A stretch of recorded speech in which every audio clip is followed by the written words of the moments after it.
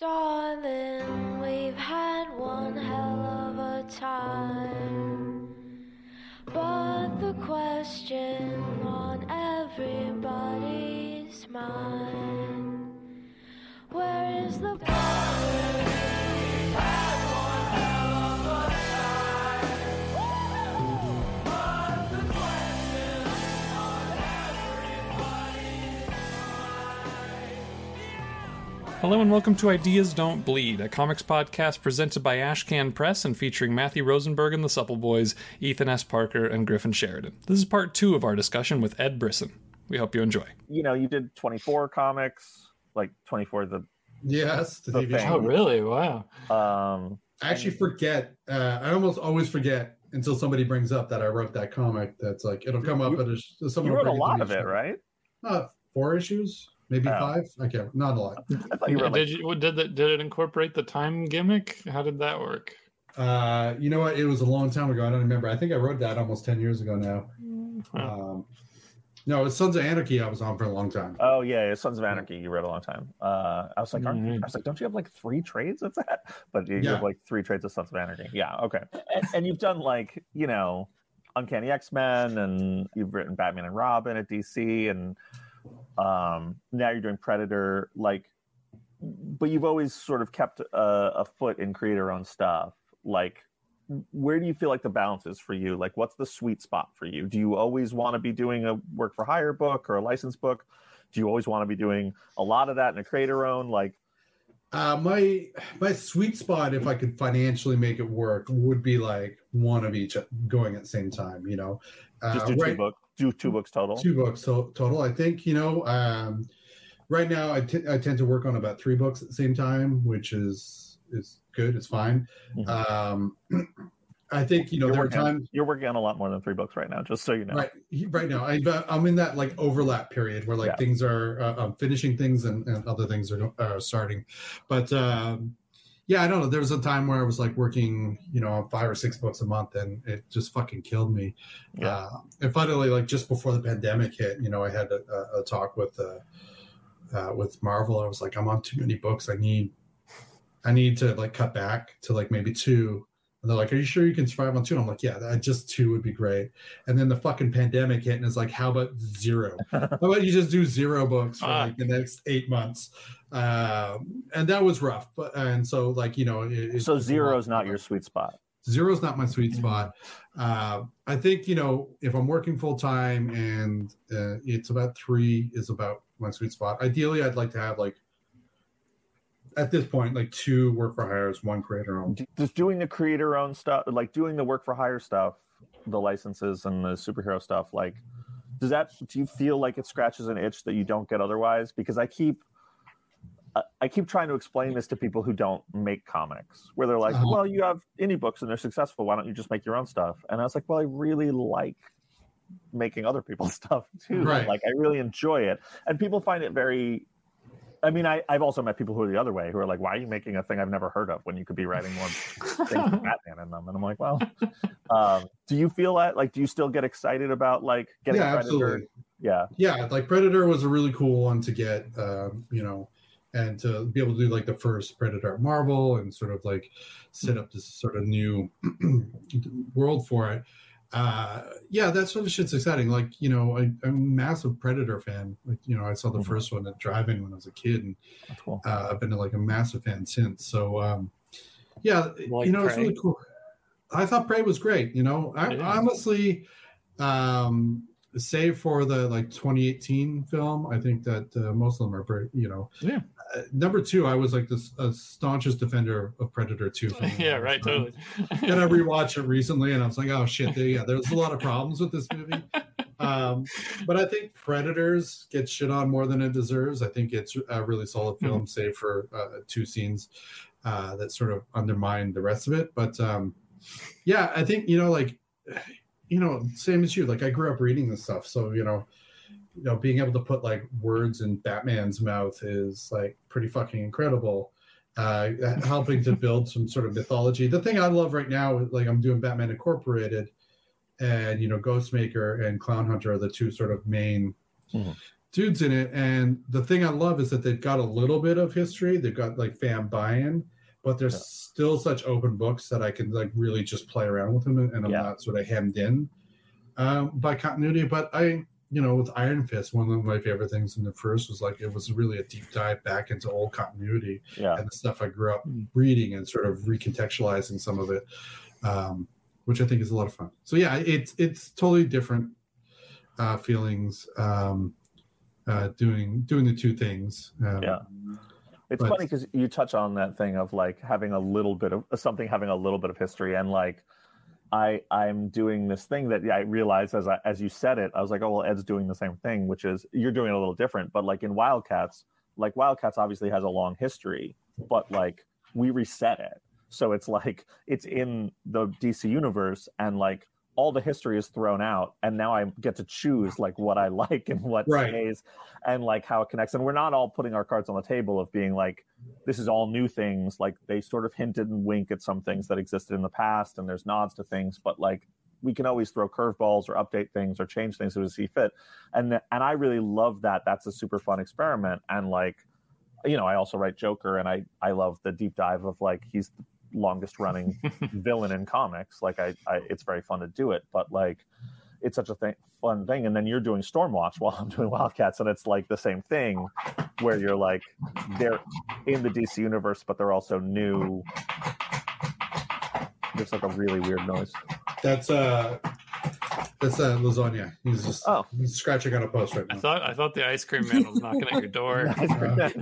Man. No, where are you? It's time for your Choco Taco. I'm gonna Choco Taco. What do you get? Those are good. They're fine. I get a milkshake. Damn, he's got milkshakes in there? No shit. It's a Mr. It's not like a Good Humor truck. It's a Mr. Softy truck. We're in New York. They make milkshakes. It's not just like sandwiches. He's not going to give me like the droopy. You don't get the Spider-Man? No, I don't get that. He has that stuff, but like the Spider-Man's not good. It's not. I really like that stuff. I don't know. There's something about those. I really like. It's like a cheap. I can recognize they're not good, but there's something about them that I really enjoy. All right. Yeah, no, I respect him, but like if I'm going down there, it's like, I gotta go out of my apartment. Like I'm putting in the work. I'm gonna get a milkshake. Mm-hmm. I love that this has become interesting and funny enough that we now have to leave in the horrendous noise. Yeah, lasagna. Lasagna's I don't like cats, but I like lasagna. Not that I've ever met lasagna in person, but lasagna is the funniest. Like has a cartoonish face, like a. Can we see him? Yeah, let me see if I can get him up here. I bet you can't pick him up, right? He's like. We'll have to describe. Is there like an irony to it? Does he look like Garfield? Oh wow! Oh yeah! Like he is Garfield. Like he's the most Garfield. He looks more like Garfield at this point. Like, yeah, he does. Amazing. So I wanted to ask you, with Wildcats, with you like picking and choosing, do you get screamed that much online from folks who are like, "Oh no, this is not the like they have their own." Oh yeah, I mean, first of all, people are continuity. like, Wildcats is funny because people are like. The thing people are most angry about is that they're not in the Wildcats universe, that they're not in the Wildstorm universe. Right. And they're mad that they don't have the old continuity. And when I explain, I don't always take the time to explain, but when I take the time to explain that, like, they could either come over from another dimension, which we didn't want to do, or we could just be like, the Wildstorm universe has always been this universe and they're the same. Mm-hmm. And people are like, yeah, you should just do that. Like, you should have the Daemonites and the Cherubim in there.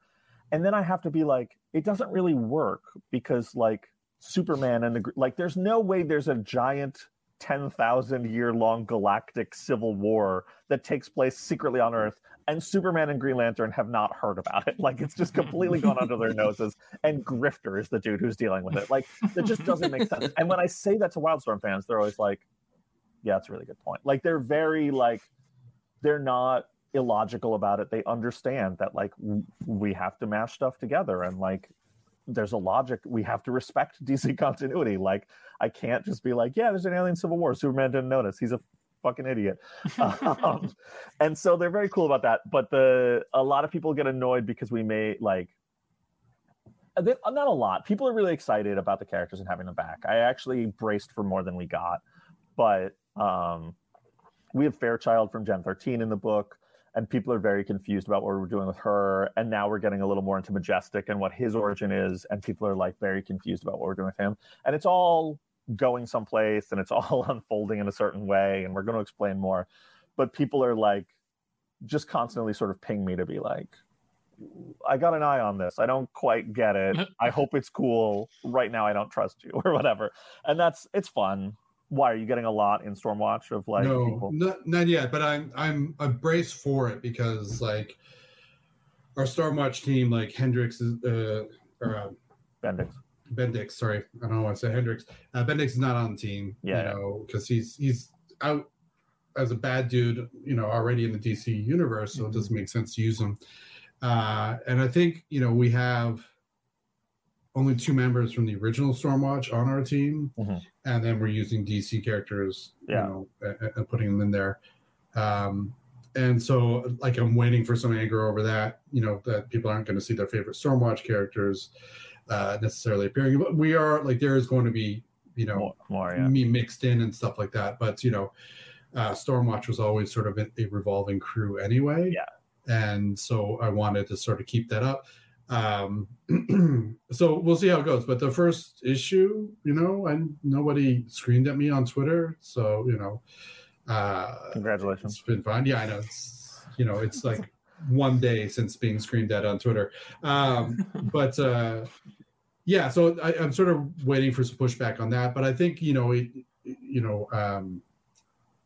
it still feels like old Stormwatch. Like we're still doing the same kind of stories and still pushing in the same direction, and I think, with promoting Winter up to the Weatherman role, having Flint there as a ground team leader, has that sort of continuity.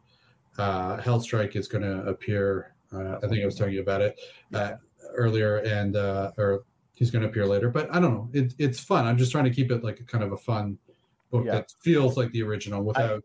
I was just going to say, like, I found that like the Wildstorm fans are like, they're very passionate, like a DC or a Marvel fan, but they are also just like, if you come in and love the characters, they're kind of like, okay, you're one of us. Like they're very cool. It's a very cool universe to work in. I've been very pleased. Yeah, that so far it's been great. But my I just had that 10-pager or 8-pager, whatever it was in that Wildstorm. 30th anniversary. I think the first issue that comes out in the Brave and the Bold in like May. So we'll see. I may be singing a different tune by then. Sure, I hope so. I hope you're getting yelled at a lot. Perfect. I appreciate it. No, of course. I mean, you knew I was going to hope for that. I'll probably make some fake accounts and yell at you. Yeah, awesome. Let's shift gears and talk about your new book, which is why you've been on here. I know we wanted to talk about lasagna and milkshake and ice cream, but also you have a new book called Sons of the Salton Sea. It's called Sins of the Salton Sea. Wait, is it? Yeah, it was Sons of the Salton Sea, but it's been changed to Sins of the Salton Sea. When did that happen? Only a month or two ago. Oh, really? Yeah, I think we talk on chat, and I may just misread it every time you type it, and now I'm just used to the old title. Right. No. So am I. So I am.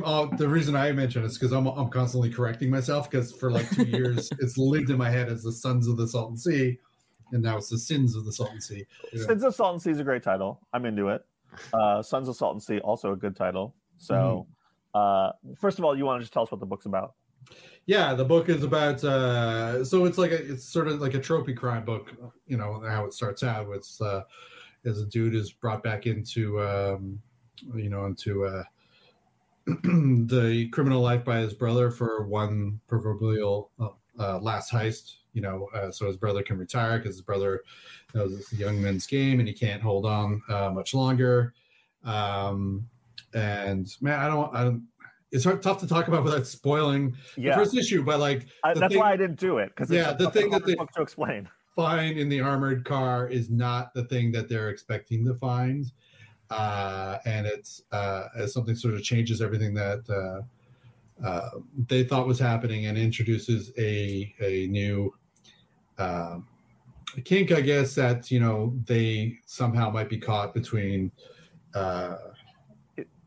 like humanity and the end of the world. It explodes pretty big into what the stakes actually are.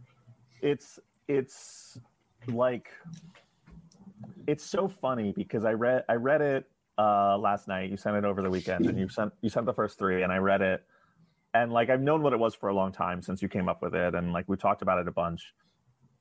And the execution on the first issue is so good. Like, it's the thing I was saying before of like, you just feel like, oh, people aren't doing this. People aren't doing crime books like this. Like, it feels like really exciting that I completely forgot what the actual premise of the book is. And so that, like, even though I know the beats, when I got to the moment of like the reveal of what's going on and what we're actually dealing with, like, it really rips the rug out from under you in such a good way that is fascinating, and I loved, and it's a thing you don't get to experience in comics a lot. I mean, I feel like, you know, you and me have both been in the Marvel and DC machine enough where you're like, I have this exciting twist in my book, and they're like, cool, that's going to be on the cover, and you're like, that sucks. Like, I don't know how to, you know. And I remember people saying to me, like, lie to them, don't tell them what the twist is. Like, they have to get the covers while you're writing it. Just lie, don't tell them. I was like, I can't do that. Like, that's not how I can operate. But the twists in this book, and the twists keep coming. Like, there's more twists than the first twist, are so smart. I sort of was wondering, like, in the modern era where like you go into a book and you know what the premise is, and like it's just the execution of that premise, or like, I don't know, you get the last page reveal of what the book is, and you're doing something very different. Like the end of the book has a twist, but like it twists again and becomes a very different thing. Was that hard to do creatively? Was it hard to sell your publisher on? So I think once again, I was lucky in that Axel is, you know, the guy in charge over at AWA now, and so it feels like the kind of thing that he's into, so it wasn't hard to sell him on it so much. And I think, you know, he even like tried to pull me back a bit on, like, you know, I originally in the first draft of number 2, I revealed more of what's going on than what we do, and he was like, pull it back, like just save all this sort of stuff so people, because the whole thing is we don't want the reader necessarily to know what's real and what's not and what's happening until like the 4th or 5th issue, right? And you know, I'm writing the 5th issue right now, and so we were trying to just, you know, just constantly fuck with like your expectation and what you think is happening and what really is happening, and who these people are, and you know, what they're really sort of tied up in and involved with. But yeah, it's kind of tough. I mean, I love it because it's you know, it's the kind of thing that you can do in a movie easily, because you've got someone to buy a movie ticket and they're in their seat, and you can do whatever you want with them. But in a comic, like, I mean, I remember when we were making 4 Kids Walk Into a Bank, trying to explain to publishers that, like, yeah, it's a comedy, but at the end it's like a heist and it's pretty bloody and nasty. And they're like, you can't do that. Like, you can't sell people a comedy for $20, and then when they give you their last $4 for the final issue, be like, this isn't a comedy at all. And I was like, why not? And they were like, one of the publishers we were talking to was just like, it's just fucked up to do. Like, it's fucked up to sell someone something and it not be the thing you sell them. And I was like, I don't think that's true. And this feels like that, and I love it. Like, I love the idea that, like, I mean, obviously we're spoiling it for people who listen. We're not really spoiling it, but like, it's a crime book. Like, it starts as a crime book, and then it's kind of maybe not a crime book exactly. Right, yeah. It's maybe a horror book. It's maybe something else. Like, it's unclear what it is, sort of, as it goes. And, like, it just feels like the kind of choices that, like, we don't get to see made in comics a lot, and that's awesome. Yeah, no, I'm really happy to be able to do it. Really happy to be able to do it the way I want. Because, yeah, exactly, like, you know, the first issue ends, and, you know, this shit's wrong and then this shit's gone bad. But then, you know, as soon as we go into the second issue and start revealing a bit more, I wish we could do that sort of shit more often. Sure. You know, I try and do that and always get sort of pushed back on it, you know, on other books. So this is one of the few times where I could just fucking go all in on it and just hope that the readers are just going to stick around for the ride. one of the things that I think is really interesting when I was reading it last night, you got the first issue and it kind of moves at a very linear pace. And then I was reading the next issue and there's like a time jump and it jumps ahead and you kind of gloss over some stuff that sort of you need to know. And you're kind of like, the reader's kind of like, oh, I didn't quite understand that. And then you get to the next issue. I got to the next issue and I was like, oh, now it goes back in time and it fills that stuff in. And then I realized that you sent me the issues out of order. And so I read issue 1 and then issue 3 and then issue 2. Was that intentional? Did you want me to do it like that? I thought they're going to come out. No, I see. I just assumed that you could read file names and you would know which. Okay, you know what? First of all, it was 5:30 in the morning, but more than that, like the files are like coded in some crazy way because it's like SI, like a code. So probably what had happened is that it probably went from the time it was renamed from Sons to Sins. I wonder if it went from SO. You guys want to hear? You want to hear this file name? Here's the file name. And it's like this so for all three of them. It's Sultan. It's Sultan 01. V3. No, read the whole fucking file. I'm reading the whole thing. This is Sultan 01 V3 0603 low.pdf is the first one, and the others are as follows, but it's Sultan 02 and 03. No, that's not true because it's Sultan 2. It's Sultan 2 V3 and then Sultan 3 V2.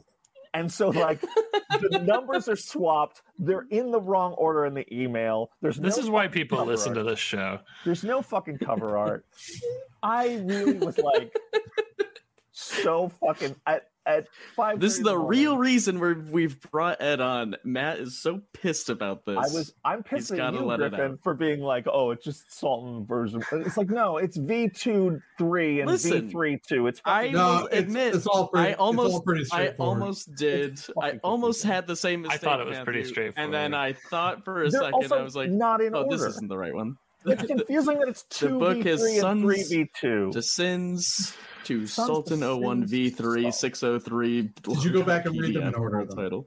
No, I just read the fucking second one and was like, oh, I read this. I went to bed, actually. I read 1 and 3, then started on 2 and was like, now he's going backwards in time to explain the shit that didn't quite make sense. And then I was like, this isn't fucking weird. This isn't right. And so then I stopped. I was wondering what you're talking about because we do have one joke where we go back slightly in time, but that's in issue 4.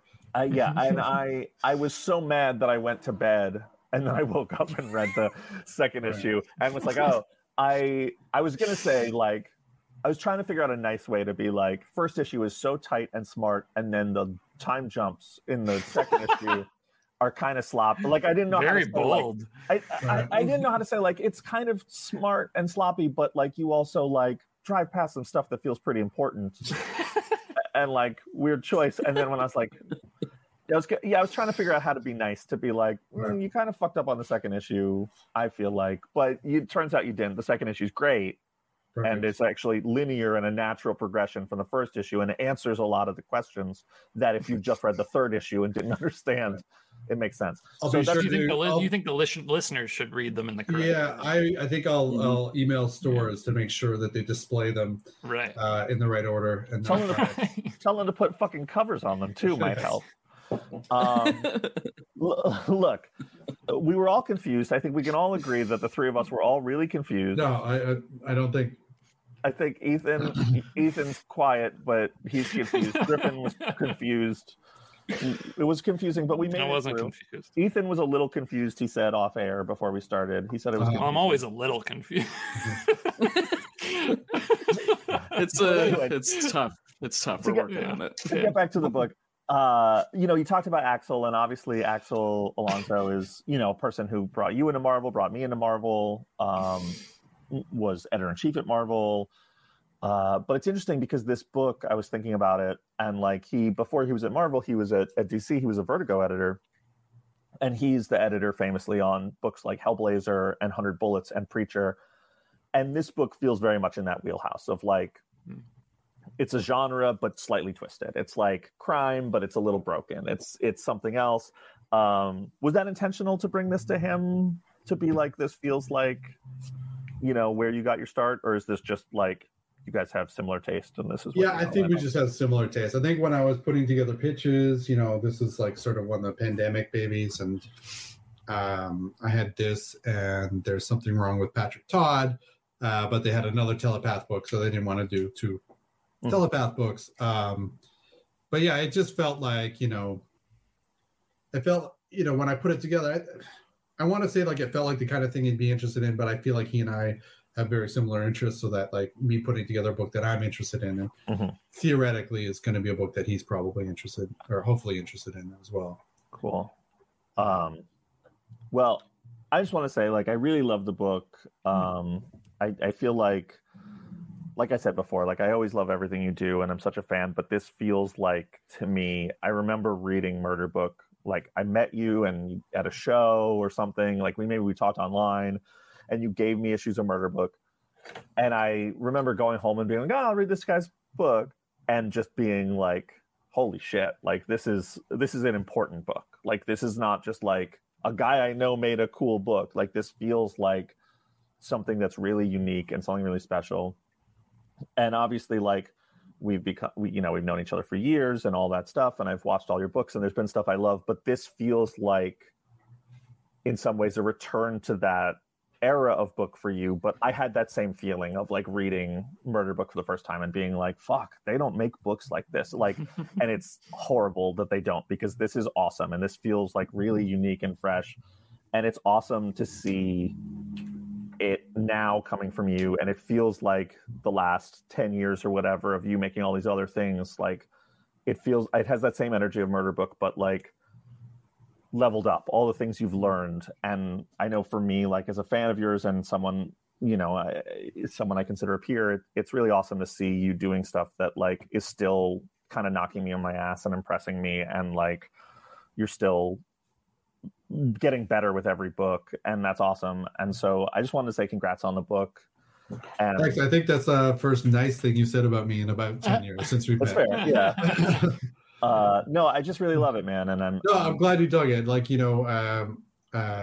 funny because I ran into someone else this summer who was like, mentioned that I write books like they don't publish anymore, and that feels like, sometimes it feels a little backhanded. Like, sure, maybe there's a reason they don't publish the shit anymore, because it doesn't sell. But no, I think, I definitely, I worry about, maybe I'm getting older and my tastes aren't, aligning with most readers. But this is the kind of shit I like doing, kind of stuff I like, writing, kind of stuff that actually gets me excited when I'm actually writing books. So, I think after, especially, you've heard me bitch throughout the entire pandemic, about things. And I think one of the things that I really came to understand is that, like, I need to just start doing the stuff that I want to do and not necessarily worry about what's going to sell, which is maybe not, the best approach when you've got a mortgage on the line or something. But at the same time, I don't know, man. Unless I'm happy with the books when they come out. Like, I had like a book I did a while back that I just was so, and I bitched you about it. I'm not gonna say the book, but there was one that I did that was so, I just hated how it came together, and it just didn't feel like, it felt like I was writing for someone else rather than writing for myself. Yeah.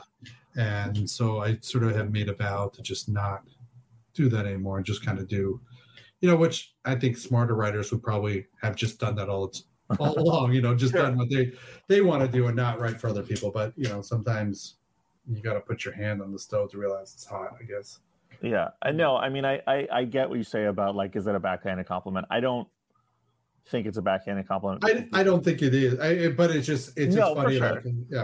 Yeah, but I feel like this is the kind of book you can give to anyone, and they'll see that there's just like a sort of purity of idea to it and an exciting thing to it, and that's awesome to see. Of just like, yeah, this is the kind of book, if you like stories, like, you should take this book. Like, it's Sins of Salt and Sea is just the kind of thing that, like, people who love drama should be into, and I think you just kicked its ass, and it's awesome. And I was really happy to read it, even in the weird order you sent it to all of us, and happy to have you on the show, man, as our first real second time guest.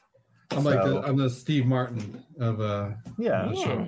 Yeah, that's good. Going to be in the 5-timers club eventually. So anytime you have anyone else back, for a second time, I'll have to come back and do it. third. All right, yeah. Well, it's awesome. Thanks for coming on. Thanks for hanging out with us. Ed. All right. Thanks for having me, guys.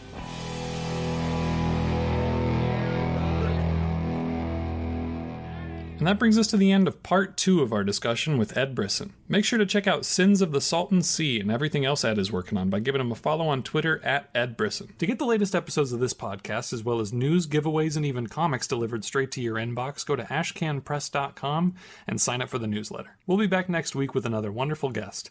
And in the meantime, you can write to us at ideasdon'tbleedpod@gmail.com or tweet to Matthew Rosenberg at ashcanpress on Twitter, me at Tales to Astonish, or Griffin at Griff Sheridan. We'll include some of your correspondence on the show, and we'd love to hear what you have to say. And big thanks to Summer People for our theme song, Where's the Poison? Thanks so much for listening, and we'll see you next time.